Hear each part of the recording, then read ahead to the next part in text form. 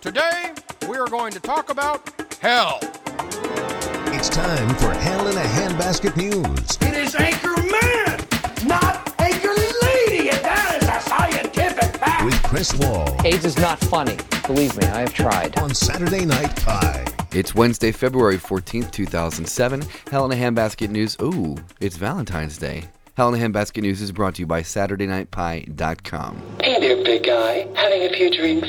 Then listen up. Think you've had one too many? Then it's time to call a cab or a sober friend for a ride home. It sure is safer and a hell of a lot cheaper than a DWI. Make the smart choice tonight. Don't drink and drive. Remember, your future is in your hands. Your future is in your hands, says the Talking Urinal. Back in July, it was reported that Wismark Urinal Communicator, designed to give forth whenever some unsuspecting bar customer pints his pecker at the porcelain. Specifically, the Wismark is a waterproof disposable drain cover embedded with electronics that sense a visitor, then relays an audio message.